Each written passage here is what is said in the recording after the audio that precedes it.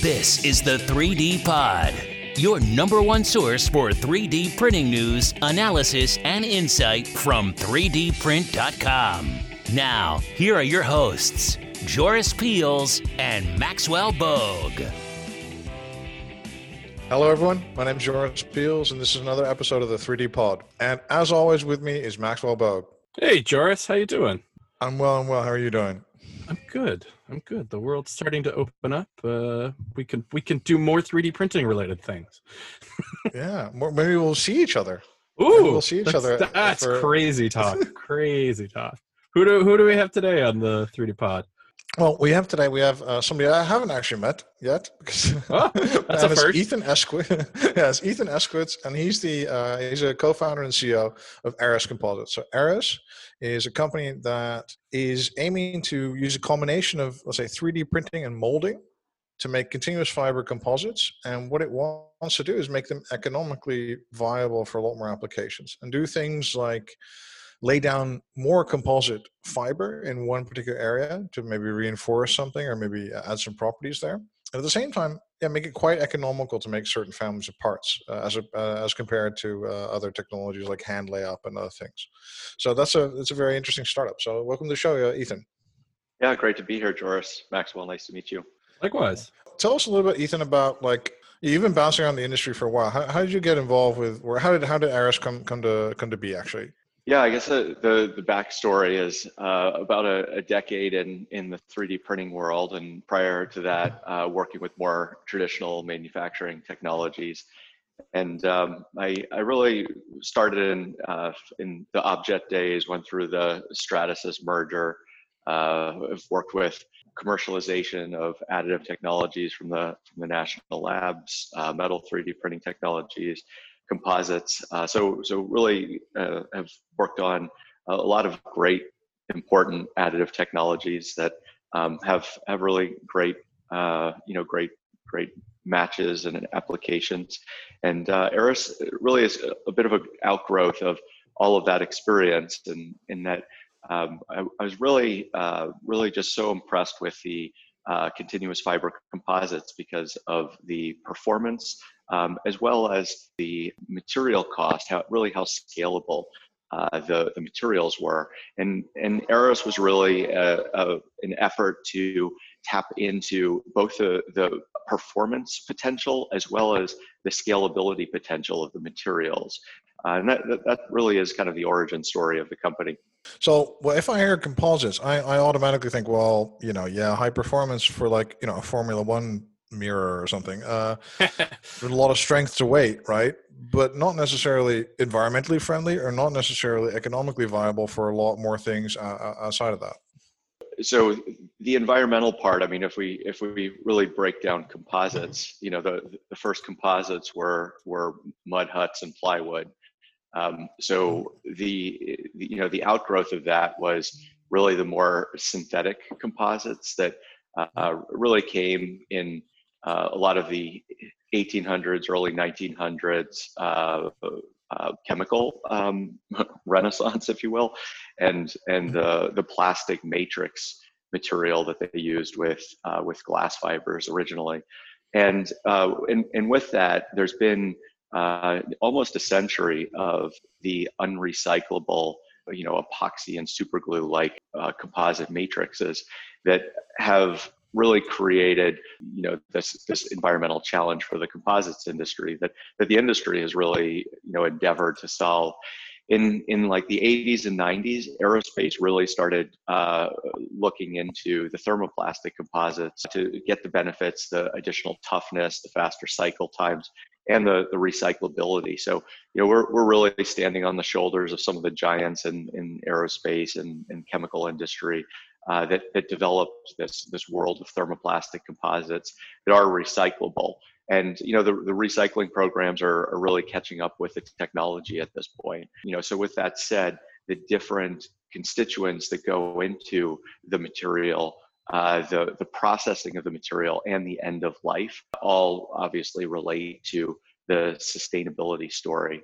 So it really is almost application by application, because you look at the use of a commercial aircraft and the amount of the amount of carbon that's reduced by using a much lighter aircraft, offsets many of the costs of some of these traditional composite manufacturing methods that might not be really as good for recycling, but they have such a positive impact on the life of the product. So that said, working with these thermoplastic composites, we're really working at all the different elements of the product life cycle to drive sustainability from the feedstocks to the manufacturing and the life and use of the product to the end of life. I'm curious, because you're obviously seeking environmentally friendly solutions as well, I would assume. Have you been playing around with the PHA at all? The new hot plastic in town that can, is C compostable or C biodegradable? Yeah, we've worked with a variety, not specifically that material. One of the most important things for many of the higher volume programs that we work with is a robust and steady supply chain and history of use. So many of the, I kind of, when people are asking about, new bio and sustainable materials, I kind of go back to one of my first experiences with the bio-based dog poo bags, where I picked up the dog poo and the bag ripped in my hand, and from that day forward I was very cautious about using bio-based material for the dog poo bags. Now that said, manufacturers that are producing larger volume products have to have an extreme degree of scrutiny they put their materials through before they specify them. So we can introduce materials to our customers. However, most of them are very comfortable with what they're familiar with. So we do bring new formulations to them. However, because our customers ultimately make those decisions about what to go to production with, they are biased towards caution. Yeah, that makes perfect sense, especially if you want, something that's involving people's lives. Yeah. But okay, so all this talk about like manufacturing and volume and scale means that, okay, so you're not exactly focusing on the prototyping market here. You want to make large things or millions of things. Yeah, our primary focus has been millions of things. Though we have some great parts that we've put out there, demonstrations about large things as well. The challenge with large things is very similar to what we were talking about with materials. Is our customers have their product architectures and they're designed a certain way. For us to do extreme part consolidation in larger things, that's very disruptive to existing designs and typically takes longer for a customer to digest. So when we look at millions of things, we can be drop-in replacements for the way that things are designed today. We really enable a significant improvement in performance. So whether it is a cast metal part or a machined metal part in the bike industry that hasn't been able to make the shapes that we make possible, really lightweighting those components that traditionally have been metal on these otherwise composite bikes, or if it's in the consumer electronics industry, replacing these machined out enclosures that hold all the electronics in your mobile phone, your tablet, or if it's the cast magnesium inserts that you might put in different VR, AR products. These are areas where the new design latitude and the part consolidation, and also we can get these great surface finishes. All of these enable our customers to make really differentiated products. And why would I use, like, for example, you could use other, like, a good strength to weight ratio plastics. Why would I use a composite in that application as opposed to like PEEK, or why would I replace metal with a composite? Like, weight seems the obvious one, but Yeah, well, the specific stiffness of the composite is significantly greater, and just the composite, the composite, one, we can make it with smaller feature sizes. So one, you just have the first the specific stiffness, and that's really one of the biggest ones. But then you kind of work backwards from there. The feature sizes that we can make, if we're talking about consumer electronics, for instance, are smaller than you can machine or cast, and we have an efficient, very low scrap process. So relative to machined enclosures, you just have a more efficient manufacturing process, and then the amount of finishing that you need to do to get any kind of cosmetic surface out of the alternate technologies is quite cost intensive, and you have limited cosmetic options. We have all of the surface finish options available to the molding industry, which is quite innovative and has all kinds of different options. So the other piece is the part consolidation that we mentioned before. We can really practically make all kinds of really consolidated parts that would otherwise be a bunch of different machine parts that you'd assemble together.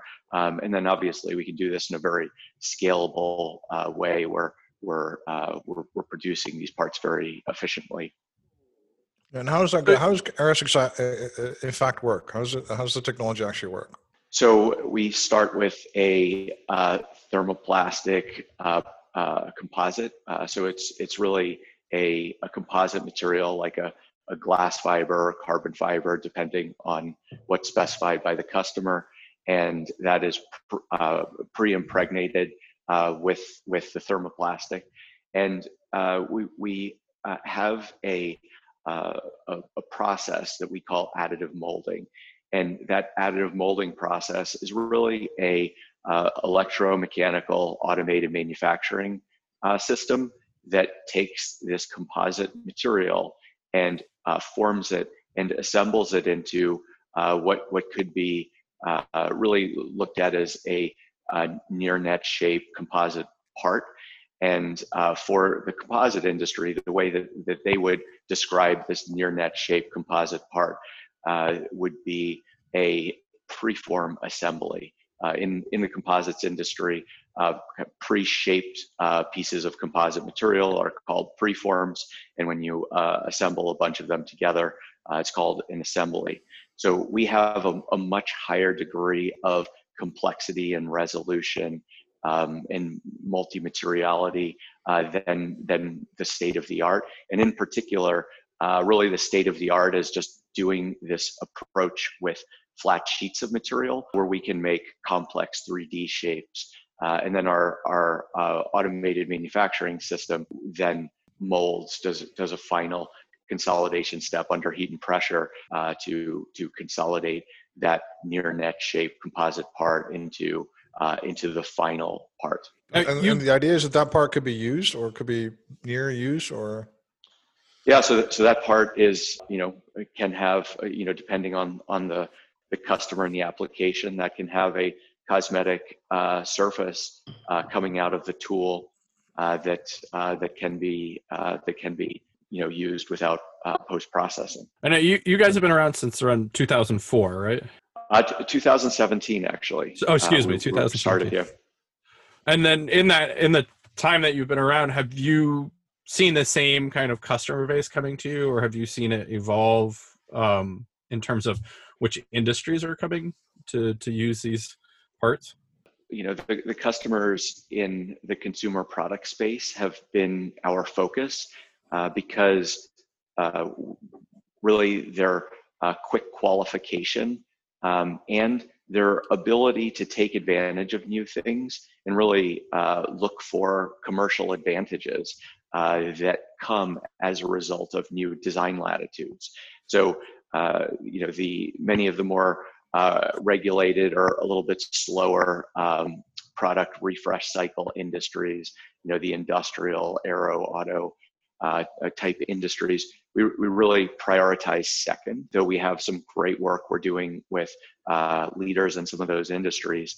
And the reason being is our ability to scale and bring new performance and new design latitudes for top brands that are trying to differentiate their products for for the mass market is a significant commercial advantage for them, and obviously commercial opportunity for us to serve them and offer them these new design latitudes and take these differentiated products to market. And one of our first public companies, Skydio, is a great example of the innovation we've worked with them on that really spread across Q3 and Q4 of last year, was culminated in them winning the CES Innovation Awards, and really the broad recognition that they got for differentiating their product design in their industry as a result of these new latitudes is really a great demonstration of what's to come, based on the great work we see these top product design teams doing in these different industries at a variety of different top brands. And could you explain the Skydio drone before? Because of course the people here can't see it. Maybe you should Google it now or something. But you basically, the part that you keep talking about is kind of an assembly for the front of the drone that consolidates a number of parts. Correct. So to meet their product launch deadline, you always have you pick your battle, and what we focused on is that section of the drone that supports the camera gimbal, and also serves as a electronic enclosure. And we consolidated 17 parts into one. The resulting part is 25% lighter, stiffer, stronger, tougher than what came before, and it's a beautiful part. Their website really has some great imagery of this product.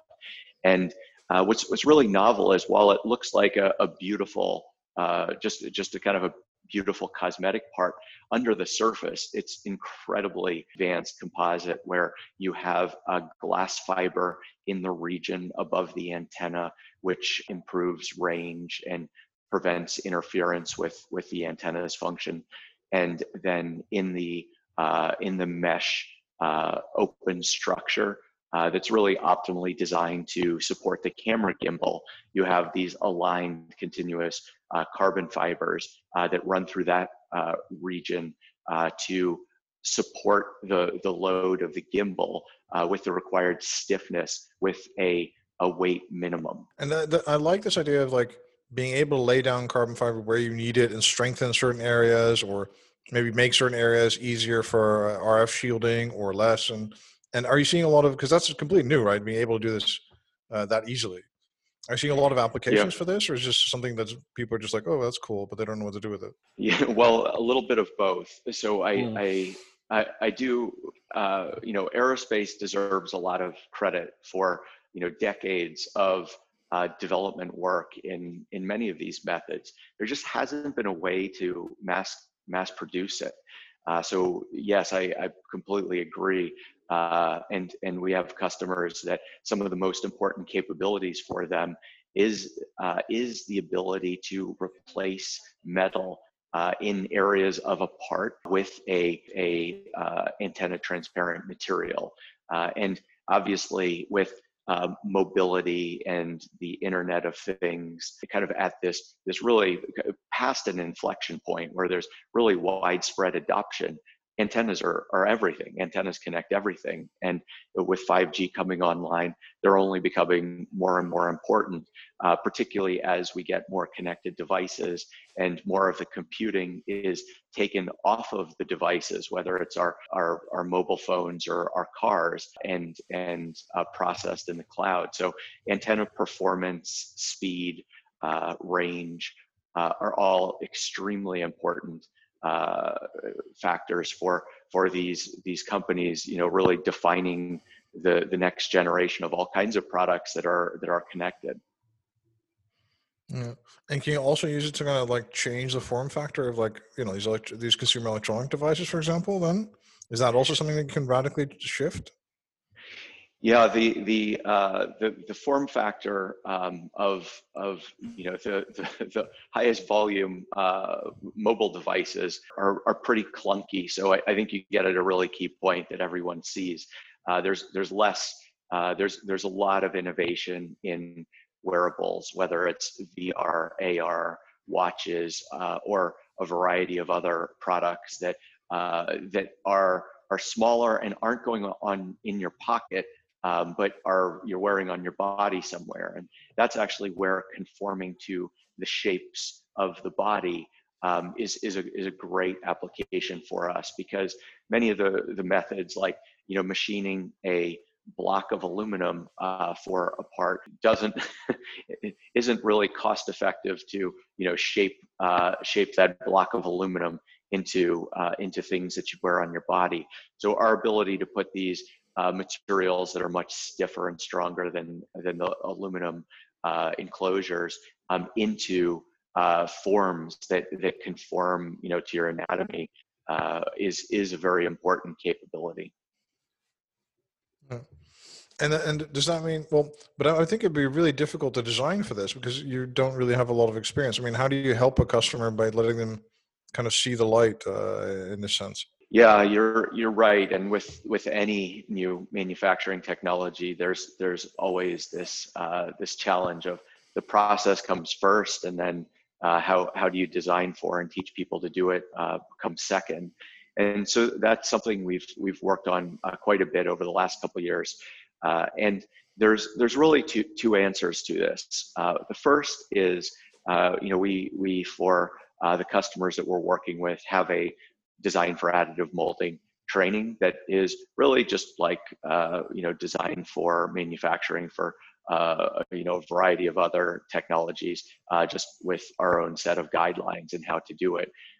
We also have the ability to do really advanced simulation for specific very demanding applications. However, for some of these applications that we're talking about, like a wearable or a consumer product, the data sheet properties that we provide to the mechanical engineers that are typically spearheading the design of many of these products is pretty easy for them to digest with a little bit of guidance from us.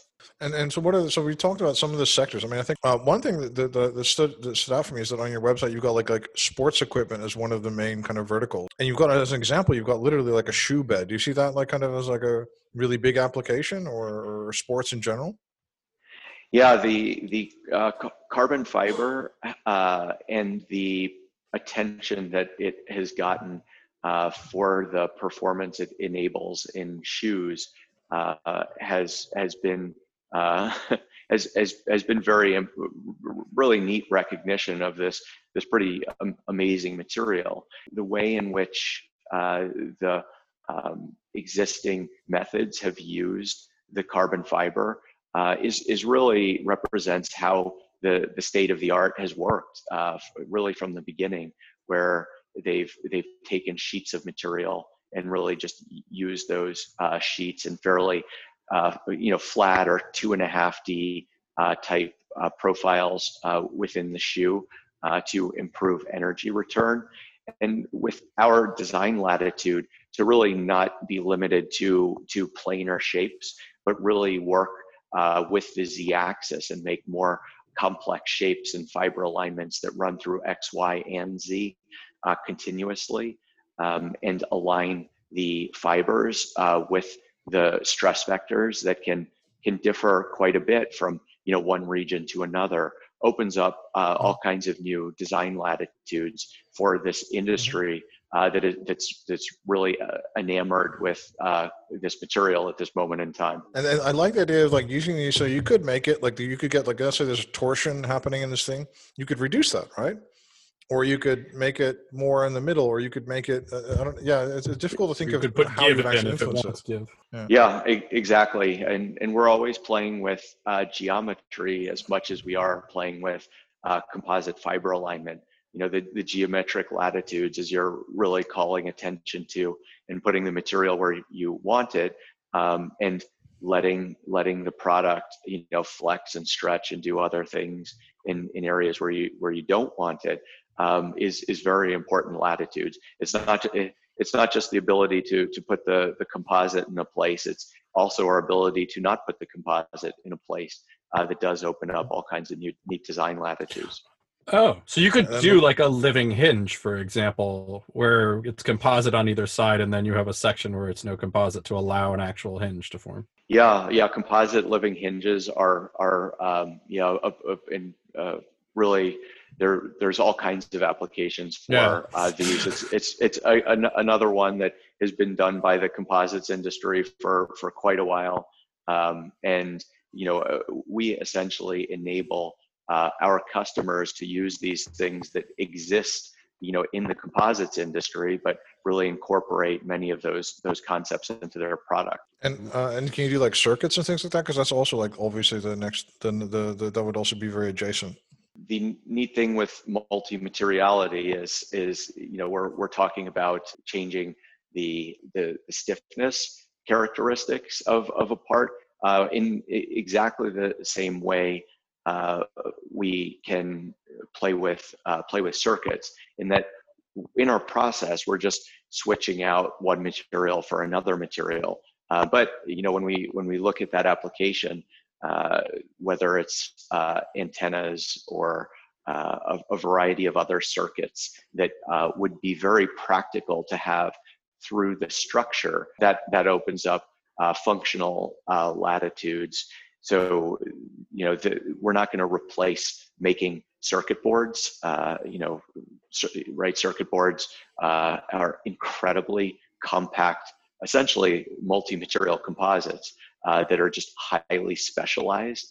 What we really enable is some of the important circuits that have value to run through the structure. So examples of this, again, really giving credit to the composites industry, are the lightning strike protection meshes that go through aircraft, or the structural health monitoring that they use for the aircraft, or antennas. So a variety of these things. Now, obviously, lightning strike protection for consumer products isn't as much perhaps a transferable application, but antennas, as we talked about earlier, and a variety of other circuits that you might want running through the structure are very transferable.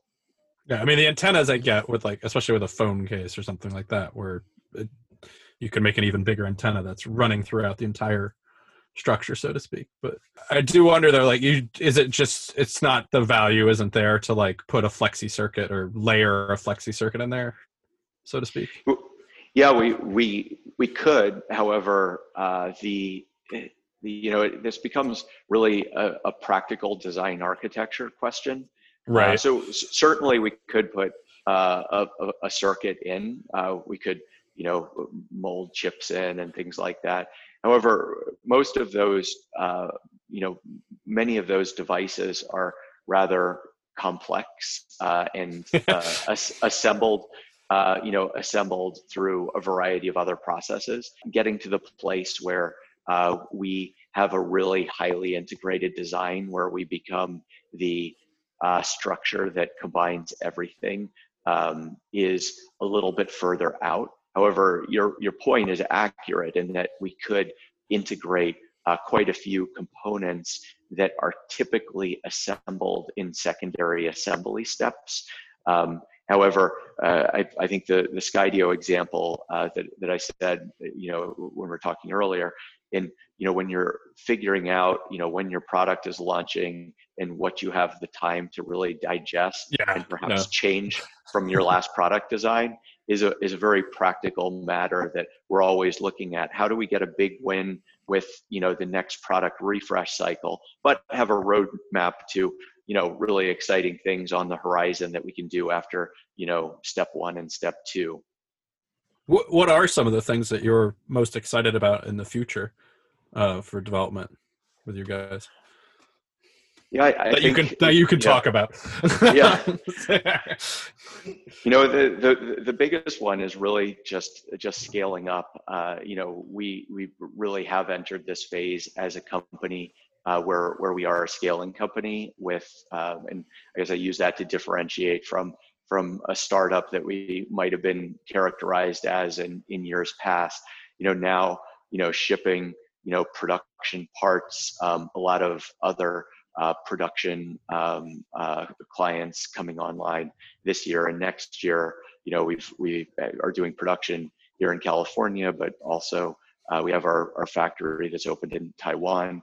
The biggest thing that I'm really excited about is seeing these awesome design teams that we're working with, seeing their products launch, seeing more success stories like Skydio's, the broad recognition that they receive at the Innovation Awards and through all kinds of media in their industry and beyond. I think we're just excited to see our customers get more of these wins.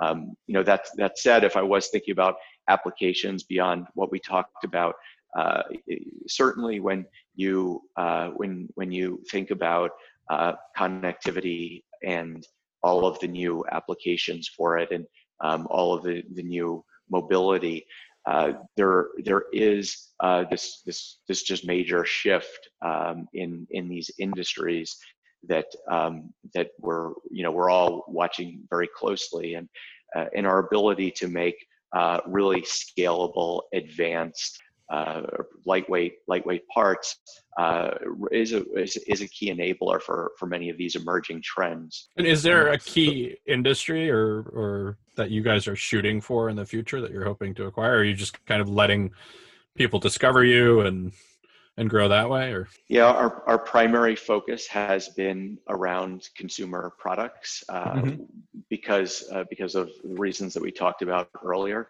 So all of the production that will be coming online this year and next year, or rather all the companies that'll be launching products really revolve around those industries.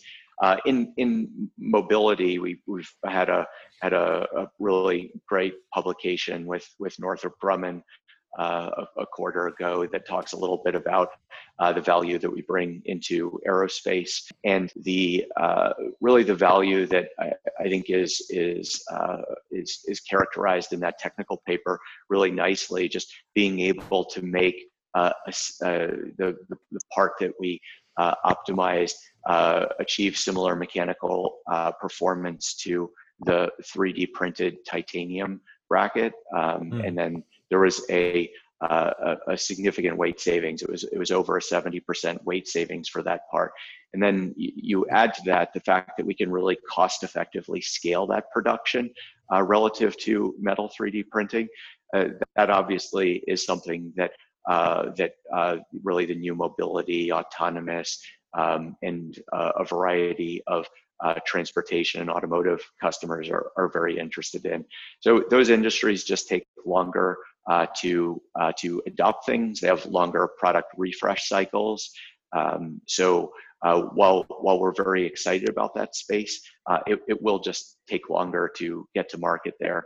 However, the really important thing that is happening is that total cost of ownership has driven the aerospace to really broadly adopt composites.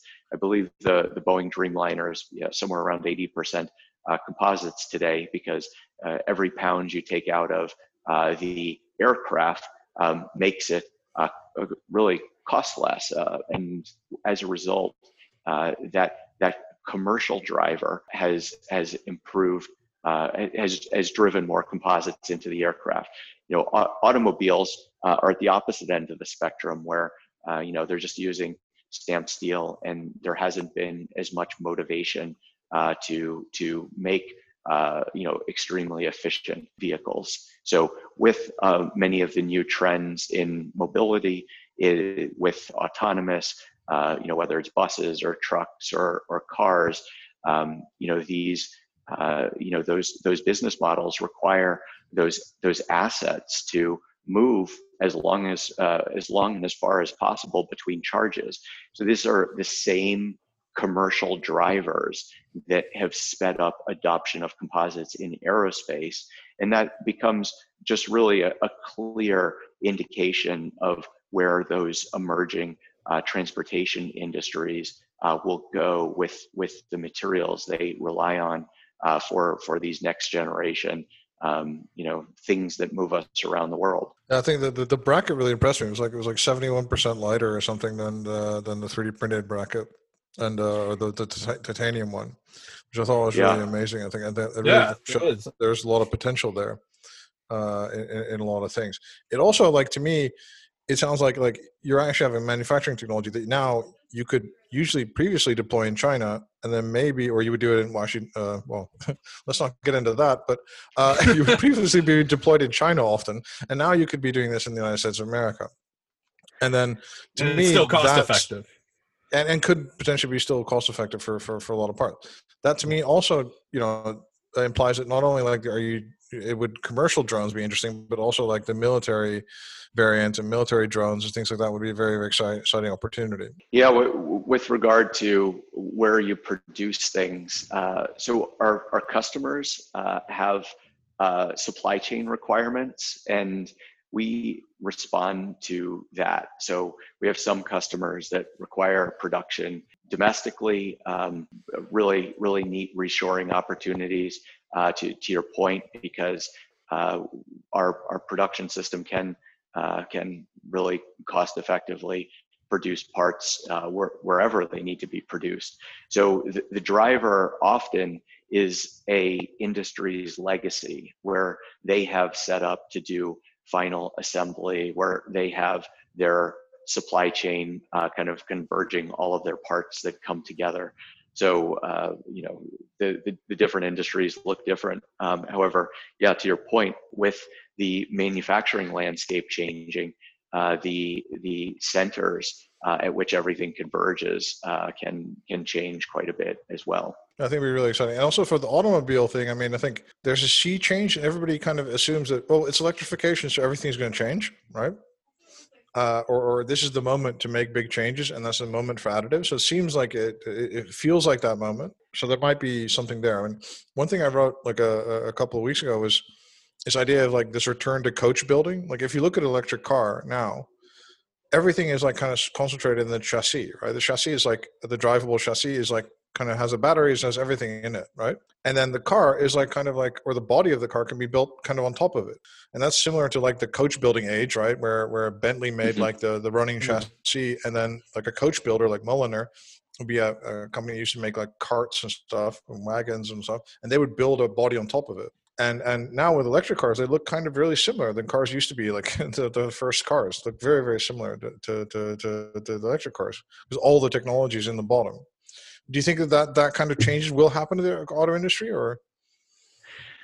Yeah, I think you're right, and you go to CES for instance, and you see all of the concepts like you're talking about, these almost electric skateboards that you can build any kind of vehicle on top of, and yeah, I think it's simply a question of how long, not whether, right? It's adoption of many of these approaches, and I think one of the really key enablers for these technologies will be the business models to commercialize these new kind of product architectures. What are the different ways that you might configure vehicles that are commercially meaningful, that give you an advantage over the market, over the state of the art. And obviously there's a lot of investor capital pouring into this space to really try and bring into being all of these great applications for these new product architectures. And it really goes both ways. The product architectures are precipitating the way to think about businesses, and many of the businesses are precipitating new ways of thinking about the architecture. So it's just such a vital innovative space right now. It's really neat to watch. Yeah, I think it's really interesting because like, if you're looking at it also from a business model perspective, you could have like a company like Bosch, right? Could be making like, or together with Panasonic perhaps, or like somebody else, maybe the third one, they could be making the entire car and selling an identical car in the millions, right? So the Volkswagen platform strategy looks pretty darn unbeatable, right?